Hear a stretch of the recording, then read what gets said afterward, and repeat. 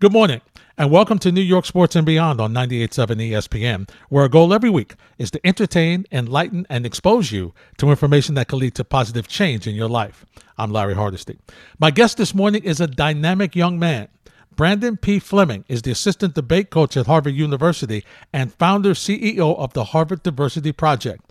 Through his struggles and perseverance, Brandon is making a difference in the lives of our young people, and I'm excited to share his story with you this morning.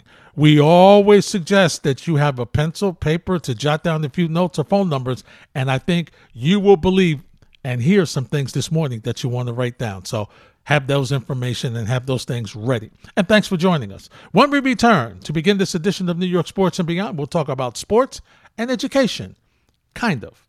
Next on 98.7 ESPN. Welcome back to New York Sports and Beyond. I'm Larry Hardesty. Brandon P. Fleming was an at-risk youth and college dropout that turned award-winning educator. He is assistant debate coach at Harvard University and founder CEO of the Harvard Diversity Project. Now, Fleming was recruited to join the Harvard debate faculty at the age of 26. Harvard later approved Fleming's proposal to establish a new department within the university system called the Harvard Diversity Project. It's an unprecedented pipeline program that the Harvard Debate Council adopted as its subsidiary. Fleming now leads an executive staff and board that has raised $1 million to enroll over 100 students of color into Harvard's International Summer Debate Residency on a full scholarship. Join me in saying good morning to Mr. Brandon P. Fleming, the assistant debate coach at Harvard University and founder, CEO of the Harvard Diversity Project. Brandon, thanks for a couple of minutes this morning. Welcome. Hey, brother. Thank you so much for having me. It's a privilege to be here. Brandon, I was struck by one of the articles that said you were an at-risk teen. Explain to me the path of an at-risk teen to the assistant debate coach at Harvard University. Yeah, man. Well, it's been one heck of a journey. You know, I tell people quite often it's very ironic the way I even landed in education because, you know, if you imagine the worst student you've ever seen in the classroom, that was me. So, you know, I grew up an at-risk youth. You know, at a very early age, I got tied into gangs and drugs and violence and was very much consumed with the lifestyle of the streets. You know, the only thing that really, kept me from going to juvenile detention, was basketball, which really saved my life. You know, I had some coaches that saw that I had a promising athletic future, and they took me under their wing and they nurtured me and positioned me to become a Division I college athlete. And so I was on that trajectory to play ball at Liberty University. And when I got there my freshman year for training camp, I suffered a career-ending knee injury that quickly derailed my career, and it was abruptly over. And so I ended up, I was left with school. I hated school. Quite honestly, didn't learn anything in school because my teachers had just passed me along all throughout high school and gave me grades to stay on the basketball court. So here I am now in college with basically a middle school education level. I barely passed the SATs in order to qualify for college. And so, being left with school, I didn't want to be there. You know, outside of basketball, I really had no purpose. That's how I felt. And my purpose certainly was not tied to school. And so I subsequently became a dropout. You know, went from being an at-risk youth to now a college dropout and spent the next 2 years of my life working in a vitamin factory on an assembly line for 10 hours a day and 6 days a week. And that was the most painful experience of my life. And at that moment, I felt like I had proved everybody right about me. You know, all of those who said I would never amount to anything beyond athletics, those who said that they could never see me graduating college, I thought I proved them all right. And that was difficult for me to live with. And so after I sunk into a depressive abyss, I decided to end it all, and I actually attempted suicide, but thankfully I was not successful. Wow. Okay. Couple of things. What was it that didn't allow you to go back? So often, Brandon, as you know, we replay what we know. When we get in trouble, we'll go back to what was safe that worked out. You did not go back to the gangs. You did not go back to the community. what you did was at least you went forward. Why didn't you face that temptation to go back? Because I'm sure it was there. I think it had, there was two things. I think, it was environment. One, I was after I dropped out, I went back to live with my aunt, who was in South Carolina. So when I was involved in, the drugs and the gangs and all that, that was actually when I was in D.C. And so I got out of that environment. That was one. But, interestingly, though, those same guys that I was in the streets with were the same guys who actually pushed me to see more in myself, and it got to a point where, so I'm writing a memoir, and I talk about, in the memoir about how those guys that I was in the streets with, they saw that I had a future in basketball, and they didn't want to compromise that. So it got to the point where they stopped giving me drugs, and they wouldn't allow me to sell drugs for them anymore either. And they wanted me to focus on getting out of the streets. So when they did that, I went several years where I was clean and I was focusing on basketball and my future. And so that's honestly what did it for me as far as being able to pull myself out of the streets. It's so fascinating that you hear stories like that a lot, Brandon, where it's folks in the streets sometimes that see more for you than you see in yourself. And as it turns out, those guys actually, because they knew that you were doing that because you could, they saw that you had more skills and a better life path ahead of you probably than you did. Yeah, man. Yeah, and that's what they used to tell me. They're like, we're doing this because we don't have any other options. But you got a whole life ahead of you. You got a whole world that you can conquer, man. And they believed in me as being the one who can make it out of that life. Brandon, speak to somebody this morning who was where you were, that you were disappointed, you were ready to commit suicide to end your life. What stopped you? What happened? And speak to that person that may be feeling lost right now. It all happened. What kind of spawned that downward spiral was when I was on the assembly line one day, and there was a woman who was working on that assembly line with me, and she was kind of channeling this Medea type of energy, them old school grandmothers. She came and popped me upside my head and said, "Boy, what you doing in this factory?" And I said, "I mean, what you mean? I'm working." And she's like, "No, what are you doing in this factory? How old are you?" I told her I was 18 years old. She said, "Why aren't you in school?" And I said, "I was in school, but I dropped out." And she looked at me and she said, "You did what?" She said, "You did what?" And she grabbed me and she said, "I want you to look around this factory right now. I want you to look at all these people you see who are 2 and 3 times your age." She said, "Do you understand what they would have done for an opportunity to have the very thing that you willingly gave up?" She said to me, "You threw away your golden ticket." And that's when it hit me. I was like, oh my goodness, because the thing is, I would say to those people, we have two choices.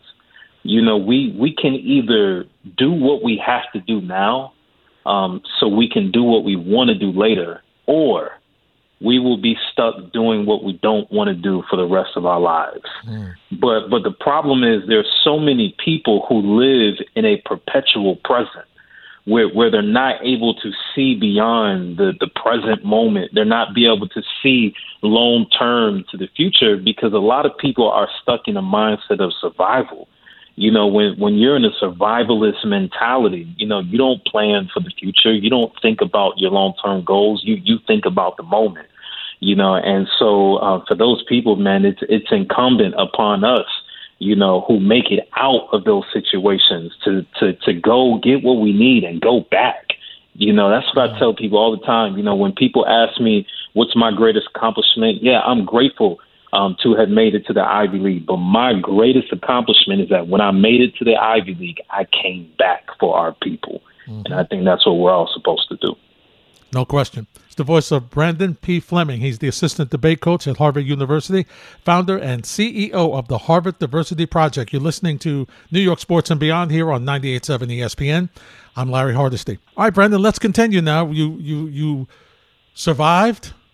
Thank God for that. Moved on. And now, Thank God, yeah. Let's talk about your faith in in your faith, and how that helped you get to your education and continue that.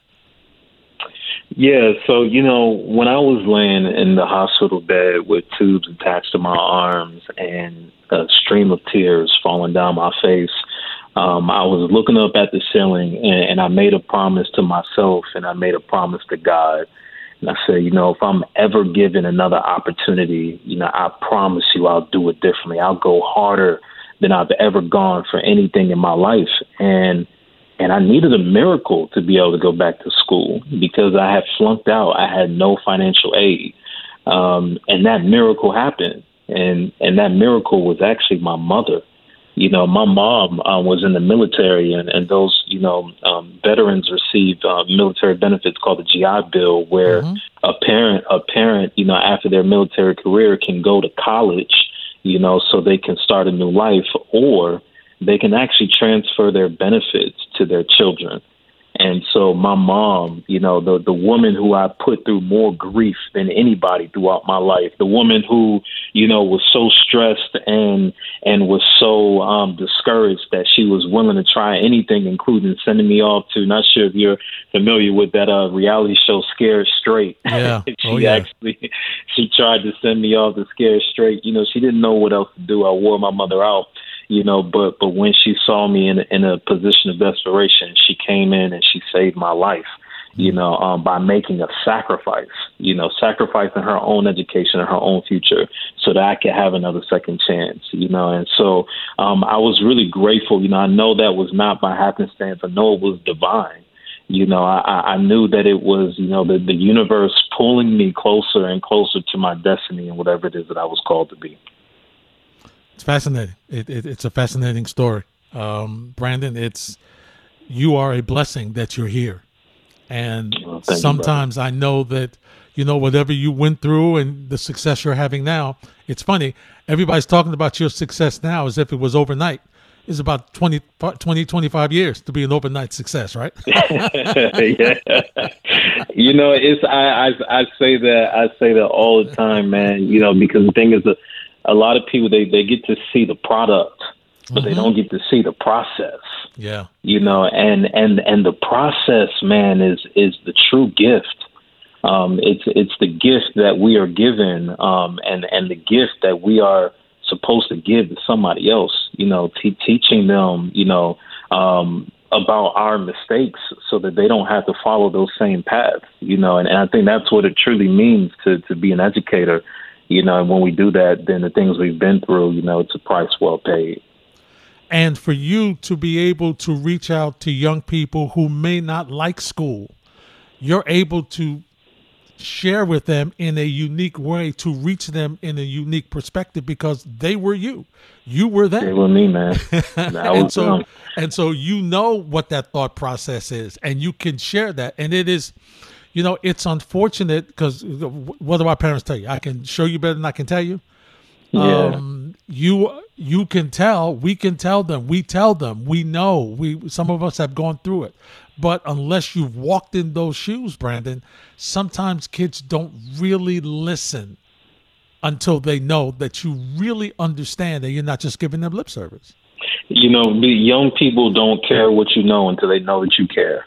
Right. Exactly. There's so many times, we talk at young people. We even talk to young people, but we don't talk with them. And what does it mean to talk with them? The greatest unifier is language. It's what brings people together. It's what allows people to understand each other. It's what creates a sense of intimacy, being able to speak someone else's language. And that's what we have to do. So often there's this this notion that young people are not interested. We blame them for being uninterested. But one of the things that I tell people, I say, there's a difference between being disinterested and being disengaged. It is our responsibility as adults to engage young people, to invite them in and to pull them in. We can't just do a poor job at engaging them and blame them and say, oh, well, they're not interested. Well, when have you ever become passionate or interested in something that's not personal? And so for me, one of the things that I've learned throughout my educational journey is how to make academics personal. And when we do that, we actually get to meet young people where they are. Yeah. And we'll talk about that in a couple of minutes. Brandon P. Fleming is my guest, assistant debate coach at Harvard University and founder, CEO of the Harvard Diversity Project. You're listening to New York Sports and Beyond here on 98.7 ESPN. I'm Larry Hardesty. Next on New York Sports and Beyond, we'll explore how Brandon got to be a debate coach before he landed at Harvard. It's interesting. We'll share that next with you on 98.7 ESPN. Welcome back to New York Sports and Beyond on 98.7 ESPN. I'm Larry Hardesty. Let's conclude my discussion with Brandon P. Fleming. He's the assistant debate coach at Harvard University and founder, CEO of the Harvard Diversity Project. Brandon, your education continues. What pointed you in the direction of debating? Because for you to be the assistant debate coach, that means you've done some debating in your lifetime. Yeah, you want to know something very funny? You know, my story in my life is full of so many ironies, and I'm going to share with you perhaps one of the biggest. Yes, I am the assistant debate coach at Harvard University, but a fun fact is that I was the worst debater you could have ever seen. And in fact, my kids laugh at me because I shared with them that I actually never won a single debate in my life. Wow. Never. I was the worst debater, you know. So I ended up when I went back to college, man, I was in college with a middle school education level. I didn't know how to read well. I didn't know how to write well. You know, I went and, you know, just kind of became a fledgling debater because I saw the movie The Great Debaters, and it inspired me. And because, you know, I had always been a competitor, I had no way after, you know, my injury, I didn't have anywhere to channel or redirect my competitive inclinations. And so when I saw debate and it was aggressive and it was powerful, I said, wow, you know, if only this was a real thing. I had never heard of it before, you know, and I found out that my college actually had a debate team. So just on a whim, I went and tried out. And luckily I made the team. But when I started to compete, man, it was the most embarrassing experience I ever had in my life. I got on stage and I froze. I couldn't keep up, you know, and it was honestly a miserable experience. But then I kept at it, and it started to transform me. And it started to transform me so much. It taught me how to find my voice. It taught me how to find my identity. You know, and I was sitting there like, wow, you know, I've been in school for all these years from K through 12. And why is it that no teacher was ever able to do this for me? Why am I just now starting to find myself in academics, you know? And interestingly, you know, when I discovered that, I said, well, you know what, there's nothing that I can do about that in my own life, but there's something that I can do for somebody else. I ended up quitting the debate team because I started teaching debate to inner city youth while I was in college. And it started in a garage of a warehouse, you know, and it was just these 5 kids in my neighborhood, you know, who were struggling academically. One of them had just failed a grade. Another one was getting ready to drop out. They were all considered, you know, at risk. And so when I saw them, I saw myself. And I told their parents, I said, hey, I just want to meet with them, you know, on Saturday. And next thing you know, we started meeting Saturday after Saturday after Saturday. And I got there one day and it wasn't 5 kids. It was like 10. And I was like, who in the world are y'all and where did y'all come from? And they said, well, these are our friends. And I said, all right, cool, let's do it. Man, a couple of Saturdays afterwards, it went from 10 to like 15. Then from 15 to 20. Then eventually there were like 30 inner city youth voluntarily showing up for Saturday school. Where have you ever seen that? You know, and it's because, you know, I was teaching these kids how to find their voices in the same way that I was learning to find mine, you know, and those kids, when I started with them, their cumulative GPA was a 1.2. In just 9 weeks, they went from a 1.2 to a cumulative 3.5. Every single one of them made an AB honor roll for the first time in their lives, and their administrators and their teachers and reporters all came and asked me, how did you accelerate these kids at such a rapid rate? I told them it's easy. I taught them how to debate. Unbelievable. Yeah. Brandon, it sounds like you gave these young people an option that they could share what they were thinking, how to express themselves, in a different way than what other people had told them, or maybe nobody had told them they had another way to express themselves. Yeah. Yeah, absolutely. And one of the things that I often share, man, is that, one of the things that we're wrestling with when it comes to Black students is the inferiority complex. Mm-hmm. Mm-hmm. And the thing is, the reason why it's so important to help young people find their voices is because where a man has no voice, he really does not exist. Yep. He can be present and still not exist, because inferiority, it's an induced consciousness whose physical manifestation begins with silence.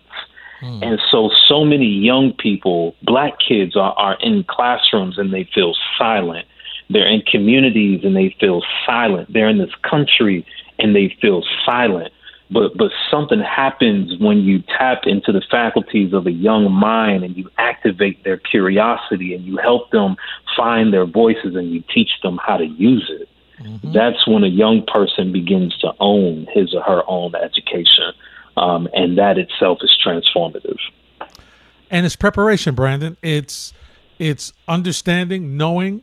And as you mentioned, let's go back. Let's go from your own example about, the lack of, things that were available to you that may have not been in other communities. And so when you're not prepared, that's a tremendous jump when you go from high school to college. And as you know, Brandon, they don't care whether you make it to class or not. You are on your own. Okay? And the workload quadruples. You might get read a book for a semester. I remember when I first walked in and we had this big lecture hall. Brandon, the professor said, here's your syllabus, here's this book, go buy this book and finish that book and we'll talk about it on Wednesday. Well, that was Monday. Brandon, that book was 400 pages. I'm like, I got to, and that was brother. One class. And it was terrible for me because check this out. I was an English major. Okay. And the only reason why I chose English when I went back to college, I said, I'm looking at this list of majors. I don't know what any of them mean. And I picked the one word that I recognized. I saw English and I said, well, I speak English. So how difficult can it be? And I can relate to you, brother, because, I had to read the Odyssey and the Iliad and, all types of literature, that was 400 and 500 and 600 pages. So I can relate to you on that, brother. And when we aren't prepared for that, Brandon, we're asking for failure. You understand what I'm saying? Because nobody's prepared us for that. Nobody told me that's what I was walking into. And sometimes as athletes, it's okay, we'll give you the help, but sometimes you need more than the help because they owe you more than that. You're representing the school. You know what I'm saying, Brandon? They owe you more than just that with your education. But I'm fascinated with how you started the Harvard Diversity Project. Tell me about that. Well, you know what, man, even, and if I can just comment on the last thing you said, because it is my athletic training that taught me how to be a scholar. And the reason why is because, like I mentioned to you, that when I was in college, when I went back the second time, I had so many learning gaps, man. I mean, I couldn't keep up. But there was something that my coach said to me back in high school that resonates with me to this day. I always knew when I was younger that I was never going to be very tall. I knew I was only going to grow to be about, 5'9". And so as a result, when I was, like a freshman, I used to always get my shot blocked, because I would drive past defenders and get to the lane and get my shot tossed to the rafters by some 7-footer, and it would anger me. And my coach, I would go to my coach and I'm like, man, I'm tired of getting my shot blocked. And he said, look at me, son. He said, we don't complain, we compensate. He said, so what are you going to do about it? And he told me about strength shoes. And I worked out, I did plyometrics with strength shoes every single day for hours and hours and hours for over a year. And maybe about a year and a half to 2 years later, I was able to jump out the gym. I was able to play above the rim. And that's what allowed me to get recruited to play Division I basketball, but everybody should have their own form of strength shoes. Yeah. You know, just conceptually. And what that means is that we don't allow ourselves to make excuses for our weaknesses, you know. And so for me, while I was in college and I knew that I had all of these insufficiencies, you know, I was introduced to two black historical figures that really transformed my life, you know, the Malcolm X and Frederick Douglass, who both essentially taught themselves how to read. You know, and so when I learned about that, you know, I was like, wow, you know, if they did it, you know, I could do it too. And so I actually, I sold every form of entertainment that I had, my PlayStation, television, you know, everything. And I used the money to buy books. And I read, and I actually taught myself how to read, you know, and how to keep up, you know, in college. And so as far as the Harvard Diversity Project is concerned, man, you know, just my career took off with debate. I was recruited out of college to move to Atlanta to teach at a middle school, a prestigious middle school in Atlanta. There I started the debate team. And, you know, they became so highly trained in debate that competing at middle school tournaments was no longer competitive for us. And so to challenge them, you know, they started to get real boastful, and I needed them to be, you know, humbled a little bit. And so I said, well, I'll tell you what, y'all think y'all so good. The next tournament we enter is going to be a high school tournament. And they were like, ooh, so scared, right?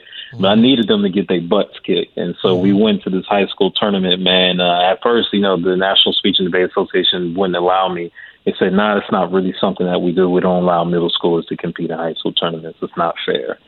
So, man, we went to this tournament, and for the first time in the history of the NSDA, as a middle school, we went undefeated at a high school tournament. And there was actually, there was an instructor there from the Harvard Debate Council, and she said to my students, I want to meet your coach. And she came up to me and she said, there's something I think you'd be perfect for. She said, I think you should teach at Harvard. Wow. It's, as we talk about this, Brandon, it's preparation, right? It's preparation. It's retention. It's a path that you have to follow. And when people put it to you in a way that you can understand it, and it makes sense to you, it's easy to get on that train, and then that train starts to roll. Yeah, absolutely. That's how it happens, man. And so, you know, after I got to Harvard, so are you familiar with the summer residency that we have at the university? No, share it with my audience.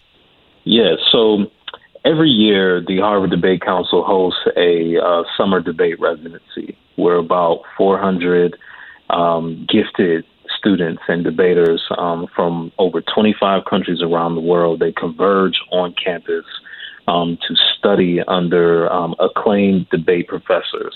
And that residency concludes with a program-wide tournament. Well, while teaching there, I noticed there weren't many students that looked like me. You know, I knew there weren't really any African-American students. And so I thought about the kids back home that I trained. I said, you know, there are so many kids, so many black kids who deserve to be here, but they can't afford the tuition. And so I had a conversation with my boss on campus, and I said, listen, we got to do something about this. And I asked them to give me permission to build a bridge for students, black students in Atlanta, to be able to study at Harvard on a full scholarship during the summer and to compete in that tournament. And so they gave me permission to launch this pipeline program under one condition, and that is that I had to raise the money to fund all the tuitions. And so so we accepted our first group of students. You know, I taught them on the weekends. Now, what's so radical about what we've done is that I target students who have never been exposed to academic debate to send them to Harvard to debate against the top debaters from around the world. You know, so obviously there's an educational disparity there because the kids that I teach in Atlanta, you know, come from, you know, inner city schools and public schools, whereas these kids that they debate against at Harvard, you know, attend boarding schools and prep schools and private schools, you know, so the playing field is not level. And so what I do is to make sure that I send them there prepared. I teach them every Saturday for about a year. And I introduce them to higher level academic disciplines that are not typically available in the traditional school setting. So I teach them philosophy, I teach them rhetoric, I teach them political science and sociology, the humanities and all of that, and all of that coalesces at the end into debate training. And so we did that the first year, sent those kids to Harvard. And it's crazy, man, because when, 25 black kids pulled up on campus at Harvard, everyone was looking like, what in the world is this? Like they'd never seen such a thing, and so, and our kids, man, I tell people this program is the place where scholarship meets culture. So we took our culture right up there with us. And how, we do, man, we're walking the halls singing and dancing. And, it was kind of hurtful because people looked at them and said, oh, those are the affirmative action kids. Wow. And of labeled course, again, labeled again. Yeah. Because many of those kids don't have experiences with black kids. And what they know about black people is what they see on television, and so of course they made that assumption about our kids, but man, when they got in that classroom, it was a completely different story. And our kids didn't just win, they dominated that tournament and it broke national headlines. And, then after that, the question remained, well, but can they do it again? Was it a fluke? And we accepted the next year a brand new cohort of 25 students, trained them for a year, sent them to Harvard. This time they didn't just win, they went undefeated. And so, so here recently, after that, we came back to Atlanta, accepted a brand new cohort, sent them up to Harvard last month. And again, we won. So we've now officially won 3 consecutive championships at Harvard. Wow. Congratulations, Coach. Yeah, thank you, brother. Thank you so much. Congratulations. What makes a great debater? There are a lot of things that make a great debater. It's not necessarily formulaic, but it is intuitive and it is emotional.